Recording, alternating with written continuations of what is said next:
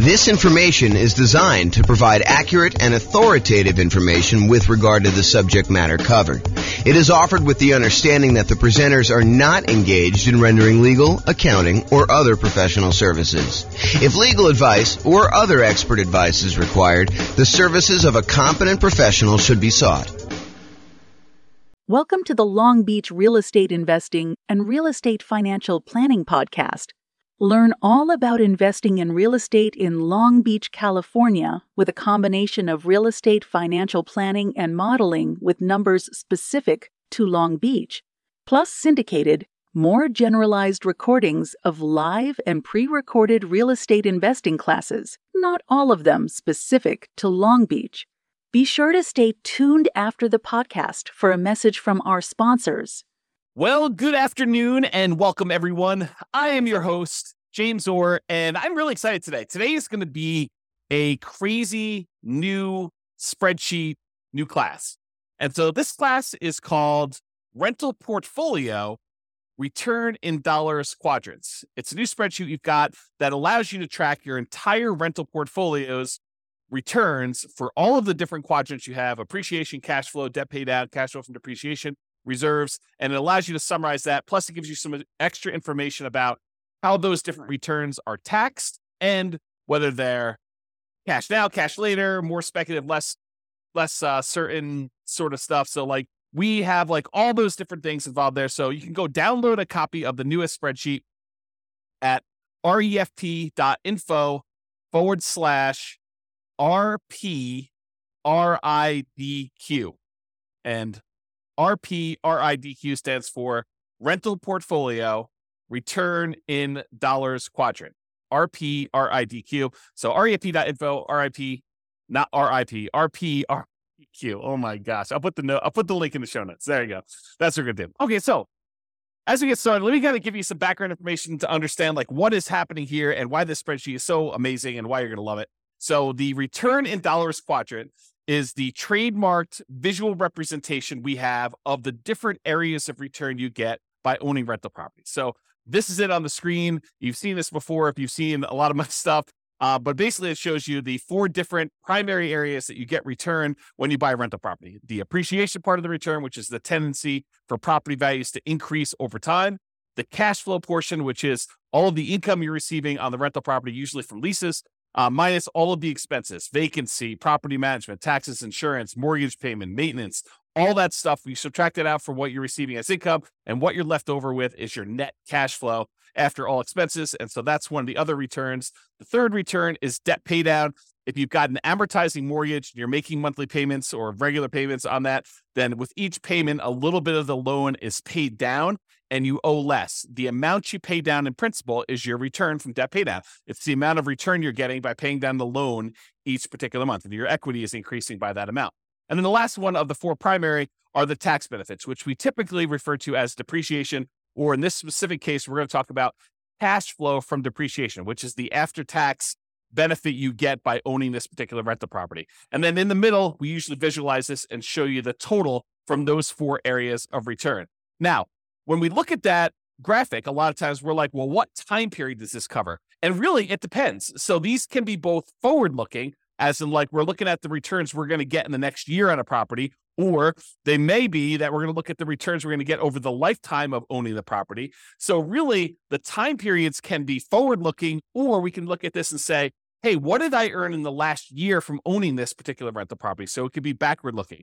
The most common that we use is how much will your property appreciate, have cash flow, pay down on the loan, and have tax benefits from owning the property in the form of cash flow from depreciation over the next year. That's the most common version, but we can do any other version you want. We can do over the entire ownership period. We could do the next 11 years as some arbitrary number, or really whatever you want to do. And this is really a, in quotes, pro forma, or the form that this will take, or another fancy way of saying that, another like more common way of saying that is we're guessing what the return is going to be in the next year. Like when we buy a property, do we know what the property will appreciate in the next year? Absolutely not. A lot of times we're guessing as to what that will be. Do we know how much the property will cash flow next year? Well, when we know the lease amount, a lot of times we know the expenses that are fixed on the property, like taxes and insurance and, things like that. But do we really know what the maintenance is going to be on the property? No, we can set aside a fund for maintenance. Do we really know what the property management is going to be on that property? No, we can guess if it's in steady state and the property is kind of just like if it's just humming along and no real big issues. But there can be unusual things that happen in a property, different maintenance, different vacancy, different property management fees. In fact, there could be other like HOA things like special assessments and stuff like that. So yeah, we're always guessing, even with like things like cash flow. What about debt pay down? Yeah, in most cases, unless you're making extra payments on the loan, your debt pay down is going to be relatively static. And also your cash flow from depreciation is going to be known because in most cases, unless you're accelerating that or it's ending, we know what it's going to be because you bought the property and you know what it is once you set up the depreciation schedule. So a lot of those things are going to be fixed, but for the most part, those are going to be guesses as to what's going to happen in the future. And we call that pro forma, the form that it will take. And really, it's a fancy way of saying we're guessing as to what the returns are going to be doing that. Now, when you're looking backwards, we know, right? You look backwards and you say, okay, over the last year, exactly how much did this property appreciate? At the beginning, January 1st of the previous year, what was it worth? And then January 1st of this year, what is it worth? And we can look at that exact thing. We can look at exactly how much cash flow we have by looking at what we collected and what all of our real expenses were on the property. We can look at exactly how much we paid down in the loan by looking at the mortgage balance on one date and looking at the mortgage balance a year later on the next date. So we can do those and be very accurate with it, looking backwards, but it's hard to do in the forward, kind of like looking forward into the future. Now, there's a variation of the return in dollars quadrant. There's the normal one where we talk about appreciation, cash flow, debt pay down, tax benefits, and then the total amount in the middle.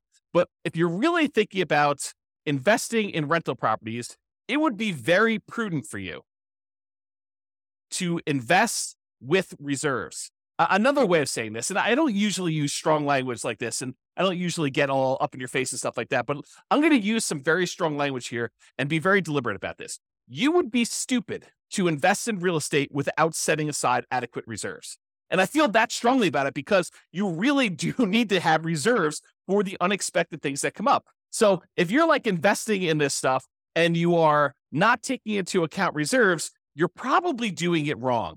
And so if you're just looking at your return from appreciation and cash flow, debt pay down, tax benefits, and you're trying to calculate what your return is on, like, let's say a certain amount that you have invested or the amount of equity you have in your property, and you're ignoring the fact that you need to have 6 months of reserves or 12 months of reserves or 24 months of reserves or whatever you set aside for reserves, if you're not taking into account that extra amount for reserves, you're probably not analyzing your deals correctly. This is sort of like the white lie that we tell when we go to cocktail parties. We say, my investment property is doing amazing.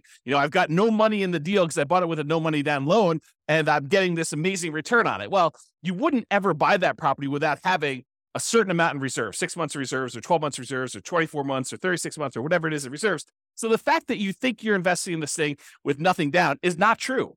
And so that's the lie we tell at cocktail parties about, we're getting this amazing return. Really, we should be including how much we had to invest in the deal and the amount we have to invest in reserves to do that. And if we're looking at return on investment, we should include those reserves as part of what we had to invest in order to get the deal. Or if we're looking at it as return on equity, we should include reserves plus the equity we have in the deal as like the return we're getting in order to continue to hold on to that particular property. Now, as soon as I explain that to you and you're like, okay, James, I'll buy that. The fact that you need to have reserves in order to buy a rental property, that sort of makes sense because we really are not going to buy a property without having reserves in this. Well, as soon as I tell you that, now you have a certain amount of money you have on reserves, we really should look at what we're earning on those reserves that are sitting on the sideline, whether it's savings accounts or CDs, or if we're going to get really risky and do like stocks or bonds or whatever we're going to do in that thing, we can look at the return we're earning on the reserves as an extra return that we are getting by having this property as well. Because if you're going to have the reserve set aside, if you're going to have $10,000 or $20,000 or $50,000 or $100,000 or more, depending on how many rental properties you have and how much you're setting aside in reserves, but if you're going to have that large chunk of money sitting on the sideline, you really should take into account the money that you're earning on that reserve as part of the property. And so whatever you've allocated to a specific property, you should take that return that you're earning on the reserves you have invested elsewhere, no matter what that's invested in, and include that in your return. So we have a different variation of the return in dollars quadrant where we talk about the return we're getting from appreciation, how many dollars the property went up in value, the return we're getting from cash flow, how many dollars of cash flow do we get in that next year as an example, or how much do we pay down the loan in that year from debt pay down, or how much we got in cash flow from depreciation. for owning this particular property. And then in addition to that, the variation with the one with reserves says, how much did we earn on the reserves that we set aside to own this property? And so we have a version of this where we have the 4 primary returns: appreciation, cash flow, debt paid down, tax benefits. And in addition to that, we have an additional one for reserves on the bottom, which is sort of your base of all the things that you kind of need that in order to continue to make this investment elsewhere. And then that gets included in the total as well. So that's why we have a different version for reserves. And that's why you will see on the spreadsheet, there's a section in there for reserves. It's not the amount you have in reserves. It's the return you're earning on the reserves you have set aside in order to own this property. Okay. So there are 2 flavors of reserves. And this is just sort of like by definition. It's like how we define the kind of return in dollars quadrant plus, R6 is the 6-month reserve version and R12 is the 12-month reserve version. But, you could arbitrarily say, hey, look, I'm actually going to set aside 24 months of reserves on all my properties, and I'm going to keep it into a savings account, and which I'm only earning, 1% or 3% or 4% or whatever you can earn at the time by doing that. The 2 flavors we have by default are this 6 months of reserves version, which we assume you're keeping in something really, really safe, like a savings account or a CD or something like that, where you're earning a very small percentage. And we've arbitrarily picked 1% as an example from this. Or you have 12 months of reserves. You have, at least twice as much as you think you might need if you were going to keep it in something safe, but you're going to be able to invest the majority of that in something a little bit more risky, like stocks or bonds. And we're going to just arbitrarily say, not that you're guaranteed to earn 8% in the stock market. We're just arbitrarily going to say you're earning a higher amount. And we picked 8% as just sort of like really rough number to estimate what you might earn in the future by keeping 12 months of reserves on the side. And this class was not intended to be a whole class on reserves. It's really just sort of like touching the surface of this discussion to show you why there are 2 different flavors of the return in dollars quadrant. One where we keep 6 months of reserves and we're earning 1% on that money, and another one where we keep 12 months of reserves and we're earning 8% on that money. And I've showed you 2 different examples of how the returns might look on the same property where you do 6 months of reserves or do 12 months of reserves. And one thing I will point out is the amount you earn from appreciation and cash flow and debt pay down and tax benefits, the dollar amount you earn on all those does not change if you have 6 months of reserves or 12 months of reserves. What does change is the amount you earn on the reserves. And I'm going to pause for the briefest moment and let my puppy out because he keeps on coming over to me and then he walks over to the door and he's getting to be old. He's like 15 years old. So 1 second.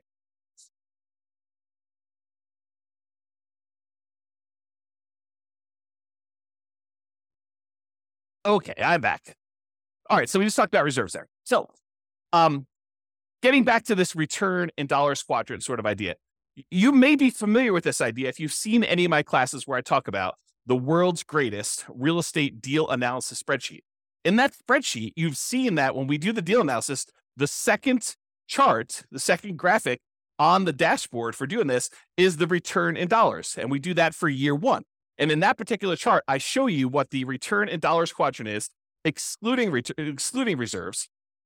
I show you each dollar amount of appreciation, cash flow, debt pay down, and cash flow from depreciation. Then I also show you the returns for return in dollars quadrant for R6, which is the 6 months of reserves earning 1%. And then finally, I show you the RIDQ plus R12 for 12 months reserves at 8%. And I've highlighted those in red there. You can download a copy of the world's greatest real estate deal analysis spreadsheet. If you haven't seen it before, just go to refp.info and you can download a copy. Just put in your email address and they'll email you. The system will automatically email you a copy. It takes a couple minutes to do it, but it's automatic and it'll happen for you there. So really, when you're looking at the spreadsheet, we've got this on there and you're used to seeing it in this form, but we show it in different ways. Sometimes we'll show it as like this graphic, or sometimes we'll show it as a square with, the 4 different things with the total in the middle. Sometimes we'll add reserves on the bottom. Sometimes we won't. And so you could see all of those on there on the dashboard. If you want to see more than just year 1, you could always go to the overrides tab in the spreadsheet. There's more than one tab for the spreadsheet. The first tab is really the dashboard with all the inputs, the most basic inputs that you can do for like 99% of all your deal analysis. You kind of use the front page for that. But we show all the details and allow you to override any number at any point in time on the overrides tab. And you could see the return in dollars for subsequent years, all the way through, I think, year 40, if I'm not mistaken. So you could see all that on there if you want to go to the overrides. Okay, so that's how you do it. And that's what you'd normally see if you were looking at one deal that you're analyzing. So if you want to go look at a particular property that you're considering buying or property that you already own, you want to just run it through the deal analysis spreadsheet, the world's greatest real estate deal analysis spreadsheet, then you can go see that. But what if you want to see all of your properties?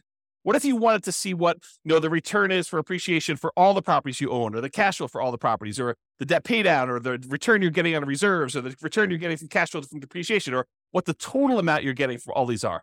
Well, if you have access to the real estate financial planner software, you can see your entire portfolio starting at any point in time. You can see it from the very beginning when you start analyzing. You can see it 10 years in the future, or year 17 when you're going to actually retire, or year 22 when you're going to start collecting your Social Security. You can look at what your portfolio would look like, a snapshot of that, any point in time using the real estate financial planner software, and you can see it in kind of like 4 major views. The first view is you can see it in this sort of like stacked column where each individual property, it shows you the breakdown of how much you're getting in appreciation, how much you're getting from cash flow, how much you're getting in debt pay down, how much you're getting from cash flow from depreciation, how much you're earning in reserves. And it shows you each individual property stacked side by side so you can compare them very easily and see what they are. Or you could see any individual property using the more traditional kind of like graphical 4-quadrant thing with the reserves at the bottom, showing you the total amount and how it breaks down for each one of your different returns, the dollar amounts you're earning from each of those. And in addition to that, if you're like, hey, I want to just see one number for my entire portfolio, all the rental properties I own at that given time, we have a version of that return in dollars quadrant, where it sums up all of the appreciation you're getting from all of your properties, all of the cash flow you're receiving for that entire year for all of your properties, all the debt pay down, all of the tax benefits or cash flow from depreciation, all the amount you're earning in reserves, for a total amount in total for all of your properties in your portfolio. And then, of course, if you'd rather see it more of like a table format, we've got that view as well in the real estate financial planner software. And you can access that. Just go to refp.com or realestatefinancialplanner.com, and you can access that software if you have access already. But what if you don't have access to that? Well, that's why we are introducing the rental portfolio return in dollars quadrant spreadsheet. This works in Excel, might work in Google Sheets. I don't know. I didn't test it there. I can't guarantee it might work in whatever the Apple version of Excel is, but I built it in Excel, and that's what we designed it for. And so I know that it works there. But really what this does, it allows you to go in here and enter in all your different properties, then write down all the different appreciations you have for each individual property, all the cash flow you're earning from each individual property, all the debt pay down you're estimating you're going to earn for that particular year, all the cash flow from depreciation you're going to get, and how much you're earning on all the different reserves. Then it will total up how much you earn from all of those things by property and give you totals for all the appreciation for all the properties, all the cash flow from all the properties, all the debt pay down, all the cash flow from depreciation, all the reserves, and then the total for everything for all properties as one big number at the end. And in addition to that, we kind of break down, which I'll go over here in some detail here, about when you receive the money and whether it's speculative type of return or a more certain type of return. And I've also added something that I don't think I've added before on any of our spreadsheets. I think this is new. I create so much stuff, sometimes I forget what I put in other things. But I think this is brand new. When it is taxed, so all the different returns and when they become taxed and how they are taxed. Because different returns are treated differently from a tax perspective. And so we'll go and we'll look at all that. But I just want to show you what the spreadsheet is, and we'll go over details. So how do you use this spreadsheet? Super, super easy, super simple. I tried not to make it really complicated. I may in the future combine different spreadsheets and make them all interact and stuff like that. But I wanted to keep this super straightforward for somebody who's just like, I just want to see the return in dollars quadrants. I just want to look at that. So instructions are this. You enter in your property address.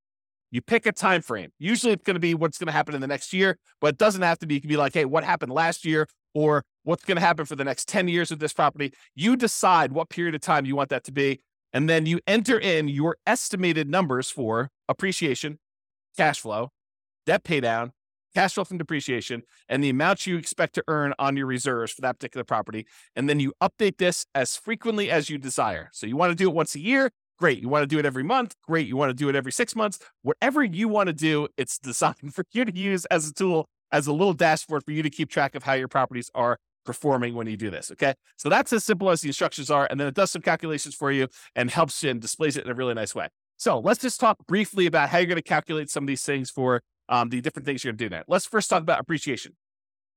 For putting in the number for appreciation, you enter in your property, you decide you're going to do for the next year in the future.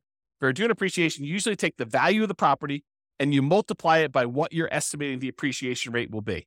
So for example, if you had a arbitrary number, $250,000 property, and it was expected to appreciate at 3% per year, you take $250,000 and you multiply by 0.03, and you'd get $7,500 is what you expect that property to go up in value in the next year. That's the only way you calculate it. It's really simple to do that. If it's 4%, you use times by 0.04. If you think it's only going to go up 1%, you do 0.01. If you think it's going to go down in value, you can multiply it by negative point something. So whatever you want to do, you can do it that way. If you want to get fancy and you're kind of like an advanced Excel person, you could totally use a formula here. You could use equals, and then you put the price in there and you multiply it by whatever the percentage you've gotten there is, and it will then calculate what it happens to be. Then at the end of the year, you come back in and you write down what the new value is, and you could change the appreciation rate. You just kind of keep updating your formula if you decide to do it that way. That's appreciation. Cash flow. What we usually do for cash flow is you take the estimated cash flow after calculating all your expenses, like, vacancy, property taxes and insurance, property management, any utilities that you're paying as the landlord. You don't include tenant paid utilities, any maintenance on the property, and your mortgage payments if you've got any of those. So for example, you might have a property that has $200 per month cash flow after all expenses, and you enter that $200 times 12 to get a yearly amount, or about $2,400 for the year as an example here. If you don't know how to calculate this, don't stress. Just use the world's greatest real estate deal analysis spreadsheet. Just go download at refp.info, and you can go ahead and do that, analyze your deal, and it will tell you what the cash flow is. It's the first graphic on there that you can go and just put in the cash flow for that, and then multiply by 12 in order to figure out what it is there. So you don't have to worry about calculating this manually. Just use the world's greatest real estate deal analysis spreadsheet, because it does all those calculations for you, and then just enter in the numbers that you've got there. All right, for debt pay down, usually we'll estimate how much you're paying down on the loan in the next year. Now, you can estimate this, which is really just an estimate because it's not going to be exact, by looking at the amount of principal paid in the most recent mortgage statement. So you go look at your mortgage statement, it'll say, look, you paid this amount in interest and this amount in principal. Just take the principal amount, multiply by 12, and it will give you an estimate of approximately how much you're going to pay off in the next year on that particular property. Now, if you've got an amortizing loan, this is typically going to be a low, conservative estimate, since the amount you do pay on the loan when you have an amortizing loan does tend to increase with each mortgage payment that you make. The more you pay down in the loan, the lower the balance is, the lower the interest that you have to pay on that particular month's payments. And so usually the amount of principal you're paying increases. It goes up with each payment you make. So this is going to be conservatively low.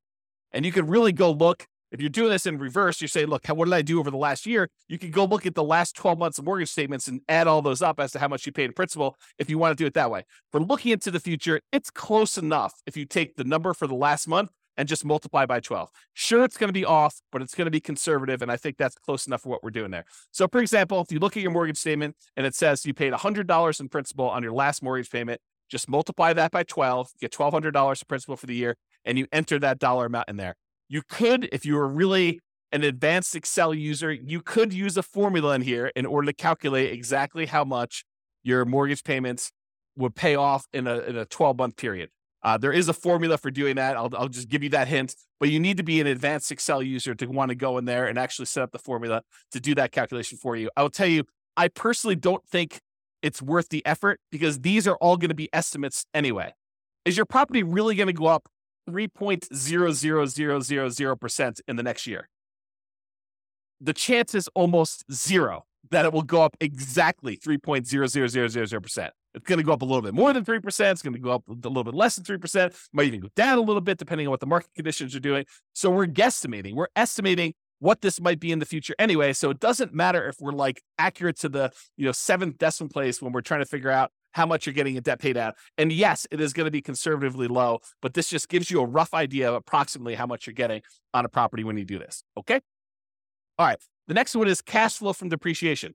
You can usually find this number on your tax return, or you can estimate it based on how much you paid for the property. This is not intended for me to be like a whole class on how to go calculate cash flow from depreciation. If you don't know how to calculate it, really simple solution. Just go use the world's greatest real estate deal analysis spreadsheet. Analyze the deal you've got there. It'll actually estimate what your cash flow from depreciation will be based on what you put in there for the deal analysis, the purchase price, and what percentage of the property is land value, what percentage of is the building, and what your estimated effective income tax rate is. It'll do a calculation, estimate what your cash flow from depreciation will be, and just use that. Again, estimate is good enough. We're just kind of getting a rough idea from this stuff. So if you are also, I'll note, if you're doing some type of accelerated depreciation, like you're going to go and itemize, make all the different components in your house. You're going to accelerate your depreciation by moving everything forward to improve your cash flow on your particular property in the short term. Then realize that you might need to adjust these numbers to make it more accurate, but just estimate it, get an idea, and then you can go firm those up later if you need to, or go talk to your CPA if you have a CPA doing your taxes for you.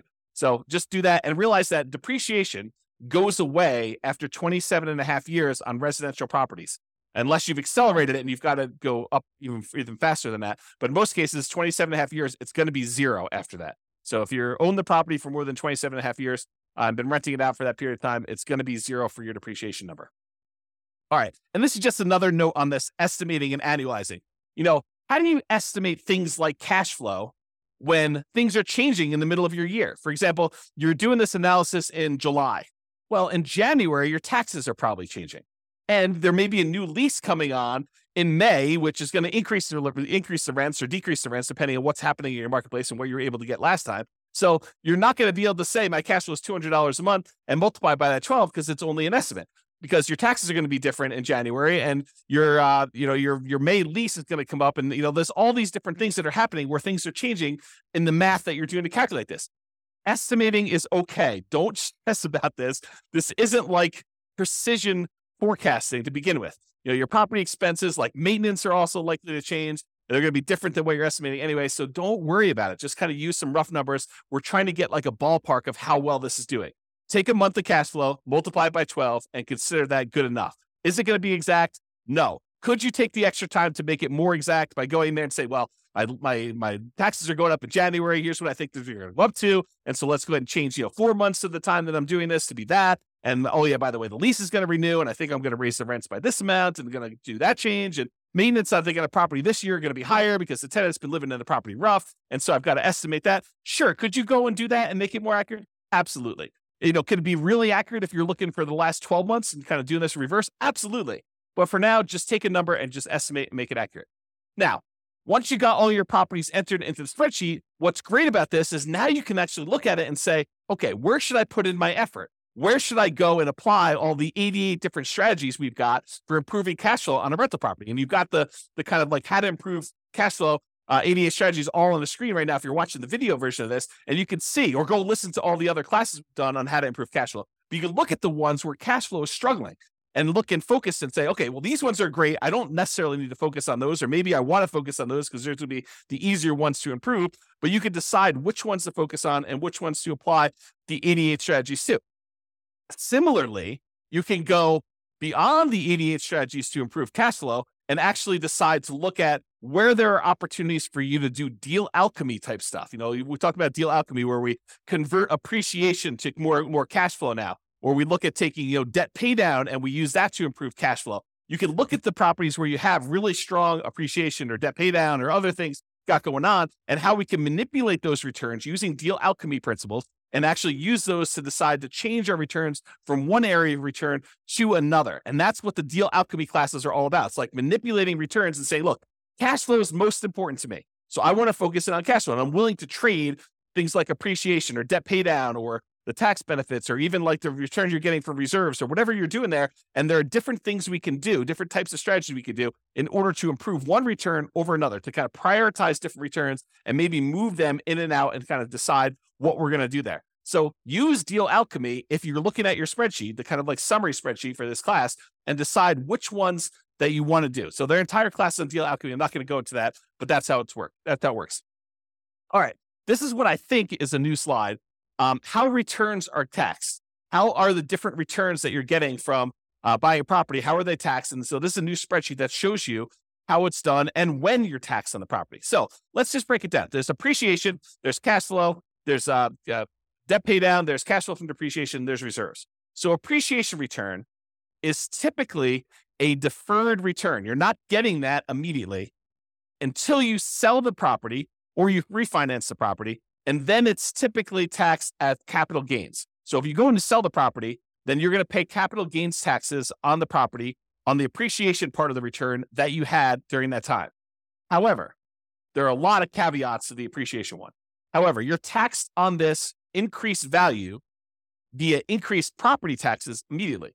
So while we're not paying taxes on the amount that we gained in appreciation in terms of capital gains, because the property value did go up, the property assessor, the tax assessor, is going to say, hey, look, this property is worth more. And so because of that, your property taxes are usually going to go up. So we do pay a little bit of an increased tax based on the property value going up in the form of property taxes. But that's not the real big one that gets you when you go and sell a property. And when you refinance a property, you probably don't have to pay the appreciation, the capital gains tax on appreciation.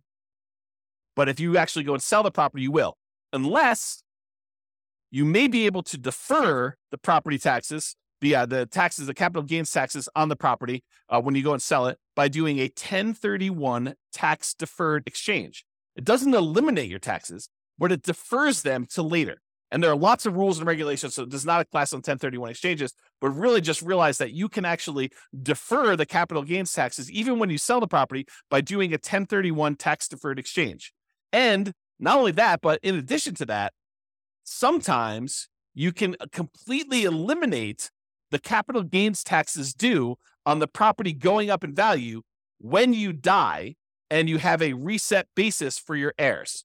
So the property went up in value $1 million since you owned it, but you then die, you pass on the property to your heirs. Well, now their basis, the amount that they're starting from to figure out how much capital gains they owe, becomes that new $1 million higher valuation, not the one you had before. And so there are no capital gains taxes due on that dollar amount. And there are all sorts of like rules and stuff like that and taxes on your estate and everything. I'm not going into that, but realize that this property, the capital gains due on any appreciation gains you have, may be completely eliminated when you die if you have a reset basis for your heirs. Not that that's a good solution for getting rid of the taxes on a particular property. And if you happen to sell the property in less than a year, the appreciation is typically taxed as ordinary income instead of that long-term capital gains that we've been talking about. So there's a lot of like asterisks associated with the appreciation return, but that's the overall idea. It's deferred taxation, and it's typically taxed as capital gains with a lot of like asterisk caveats to those things in there. Let's talk about cash flow now. Cash flow, after all your expenses, is typically taxed as ordinary income in the year that you earn it. So the year that you get that cash flow on the property, you're typically paying taxes on it, and it is typically taxed at an ordinary income tax rate. Debt paydown is typically taxed as an ordinary income in the year that you earned it. So the amount that you pay down that loan, that amount is usually taxed. Okay. It's some people consider it part of the cash flow number, right? Like the amount of money you're getting minus the expenses, because you can only subtract the interest as an expense. You can't subtract the amount you pay in principal. You can't subtract the full mortgage payment. You can only subtract the interest part of the mortgage payment that you're paying. So the amount that you pay down in principal is actually a weird version of cash flow in the sense only of taxation. Okay. So really the amount you pay down in principal on the loan, that is typically taxed as ordinary income in the year that you earned it. Cash flow from depreciation, this is typically applied in the year that you earn it, and it reduces the qualifying ordinary income that you have. So it's a way of reducing the taxes you would need to pay. And there's lots of caveats and exceptions and rules related to this. But generally, certain qualifying income can be reduced by the amount of gross depreciation. And if you figure out how much that gross depreciation was, you multiply it by your tax rate, you could find out how much extra money you have in your pocket at the end of the year by not having to pay those taxes in. And that's what we're calling cash flow from depreciation. It's the dollar amount that you didn't have to pay in taxes by owning this rental property. Okay. And so that's how that is taxed. Usually the year it's earned, and it reduces ordinary income. Now, there is a weird thing also about cash flow from depreciation. And that is, if you don't take it, they assume that you did take it. So it's not like you could just opt out. And if you don't qualify to take it, in many cases, you can hold that over. You can kind of like set it aside and take that deduction later on when you do finally qualify for it. So it's not like once you can't take it in that year, you lose it. You can actually set it aside and kind of like budget for it. Talk to your CPA or tax advisor about how that works for your specific situation. And then finally, the returns from reserves are typically taxed as ordinary income in the year that it was earned. So if you have money in a savings account, or you have money in CDs or the stock market, and you're earning on that particular money, you're getting a return on that, that's typically taxed as ordinary income in the year it's earned. Now, again, seek a professional to verify this for your situation. I am not a tax expert by any stretch of the imagination. I've had zero tax training, but this is just like my knowledge of the topic. So as a starting point for you. All right. Next two things on the spreadsheet. These are like on the bottom here. You can kind of see So it is when is this money received? Not all of the returns you're earning are received immediately. Some of them are received later. Some of them are received like right now in the year that you're earning them. So the some returns you receive right away, which we call cash now returns, you get that cash now, so you're earning it right away, is cash flow from the property. The cash flow from depreciation, those tax benefits you get by owning the property, you get that in this year for the taxes that you do. And then also the returns you're getting from reserves. So those are the three areas of returns, the three returns that you get to keep now. You get to earn this year or this month that you get whenever you kind of receive those. And depends on how you structure everything. But really, it's like you're not delayed in getting those. Now, some returns you receive when you sell a property or when you refinance a property, we call those cash later returns. And those tend to be appreciation, the tendency for property values to go up over time, and paying down the loan, debt pay down. Really what we're talking about is accessing the equity in your property. When property values go up and you owe and the loan goes down, the amount of equity you have in your property actually increases. And then how do we get at that equity? Usually we get that equity either by selling the property or doing some type of cash out refinance. And so in order to get access to that cash later returns, the equity you built up in the property, you need to wait a while. You need to sell the property or refi it. Okay, so that's when you receive the money. So you can see the total amount for cash flow, total amount for cash flow from depreciation, total amount from reserves, and then it will sum up all those and show you that. In this particular example, $12,960 between all three of these returns is how much you're receiving in your returns for cash now. And then a much larger amount is cash later. This is a lot of times why when people talk about real estate, they refer to it as a wealth building asset because a lot of the returns you're earning are cash later returns. You're not getting this in year one unless you're doing some weird deal alchemy where you're able to move the returns from cash later up into the cash now. That's part of what's happening with deal alchemy. You're manipulating the returns like appreciation and debt paid out, and you're deciding to move it into returns like cash flow.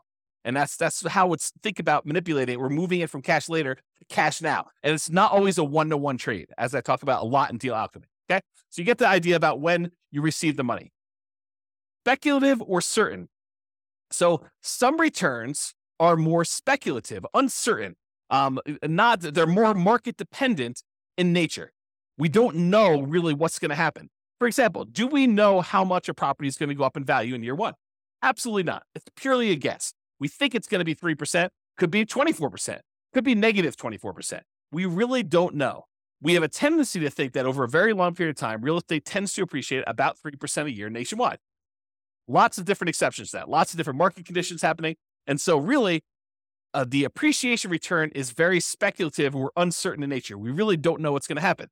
And to a similar degree, cash flow is also more speculative and less certain. A lot of people think, I've got a fixed lease. I'm definitely going to get at least $200 a month on this particular property. And that's a pretty certain thing. Oh, no. That is definitely not true.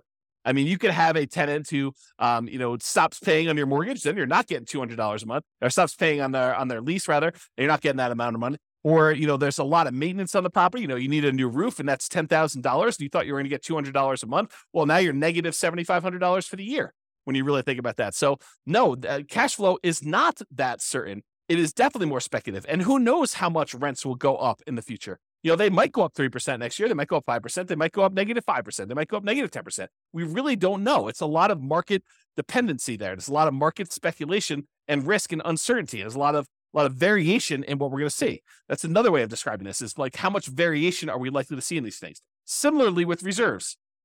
Sure, you could go and invest your reserves in like a CD where you get a guaranteed 1% return on your money by having the CD. And in that case, I could probably make an argument to even move this from more speculative, less certain to less speculative and more certain in terms of reserves. But if you're taking this money and you're investing in something like bonds or to a greater degree the stock market or crypto or anything crazy like that, where you're going to actually get a much wider variance of different returns you might get, it is definitely more speculative and less certain the return you're getting there. So the returns that we think of as more speculative in nature, market dependent, and uncertain are appreciation, cash flow, and depending on what you're investing in with your reserves, the reserves. Okay. And then we add up those three and we show you the total amount of the more speculative, less certain returns you're earning are $80,781 is like based on the spreadsheet with the example numbers, which you should just write over and replace. I put sample numbers in there so you can see how it works, but the idea is just overwrite them with your own stuff. Now, some returns are less speculative. They are more certain, and they're closer to being, in quotes, guaranteed. Not anything in life is guaranteed, but these are they're more closer to guaranteed than the other returns we've talked about so far. So, for example, debt pay down. The amount you pay down on a loan is contractually determined. So when you get your mortgage on a property, you're agreeing to pay, 360 payments over this time period of this amount. And then you can go look at, well, in payment number 1, this amount of principal is being paid off in payment number 1. If I make the payment in payment number 2 on time, then this amount is being paid off in payment number 3. And so it's pretty much locked in as to what you're going to get. It doesn't matter if property values go up or property values go down or rents go up or rents go down. If you make that mortgage payment as agreed, you're going to get this return from debt pay down. It doesn't matter what the market is doing. It's contractually agreed to between you and the lender as to the amount you're getting from debt pay down. Can you choose to pay more? Sure. Can you choose to not make your mortgage payment and then you're not actually making a thing and you're not going to get that return? Absolutely. So it's not guaranteed and like it's guaranteed. It's like if you're making payments as agreed, you're very likely to get that particular return from debt pay down because it's a contract between you and the lender with certain terms as to how that's all going to work. The next one is cash flow from depreciation. This is based on tax law. So if you buy a property and the value of the land is subtracted out, and you just have the value of the building and you divide by 27 and a half years, that is the dollar amount of gross depreciation you are likely to get by owning that particular rental property. It doesn't matter if the market is up, doesn't matter if the market is down, unless they change the tax law and it is retroactive so that it changes like things you had in place from before, you are getting this return from cash flow from depreciation. So that is why it's less speculative and more certain. And we already talked about this example, but if you're investing your reserves in something, it can move from being more speculative, less certain, like if you're investing in stocks, or it could be less speculative, more certain if you're investing in something with like a fixed, quote, guaranteed rate of return, like a CD. Okay. And so that's why that can move back and forth.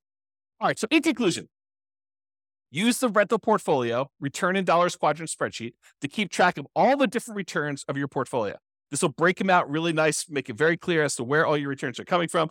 Use it to apply cash flow improving strategies and any deal alchemy principles that you want to do to manipulate and improve different parts of returns or move them back and forth between where they are. Or use it to better understand the tax implications of different parts of returns, understand like when things are taxed and how they are taxed, and decide to do tax planning and understanding like what the implications are of the different types of returns and when you're earning them and when they actually get applied. And then use it to better understand when you receive your returns, whether it's cash now or cash later. And then use it to better understand the speculative, certain nature of different returns. Which ones are really market dependent and are likely to be wide variance, and which ones are more consistent, more solid, and less likely to change over time, like, the debt pay down portion and your cash flow from depreciation as examples there. So that's all I got. Hopefully you like the new spreadsheet. Hopefully you like the new class. Let me know. Go ahead and use it, download it, and we'll go from there. This has been James Orr. Have a great day, everybody. Bye-bye for now. With home prices up, mortgage interest rates up, and rents up, but not quite enough to counteract the higher prices and interest rates. Cash flow on rental properties in Long Beach is harder than ever. Book a call with the Real Estate Financial Planner to apply our proprietary 88 strategies to improve cash flow on your rentals. See the show notes for a link to schedule your call and improve your cash flow today. If you're a real estate agent, lender, or professional in Long Beach that wants to help our real estate investor listeners, consider reaching out to learn about collaboration opportunities with this podcast. We'd love to add more value to our listeners by having you assist our investors buy, sell, and finance their real estate investments. See the show notes to schedule a call to discuss collaboration opportunities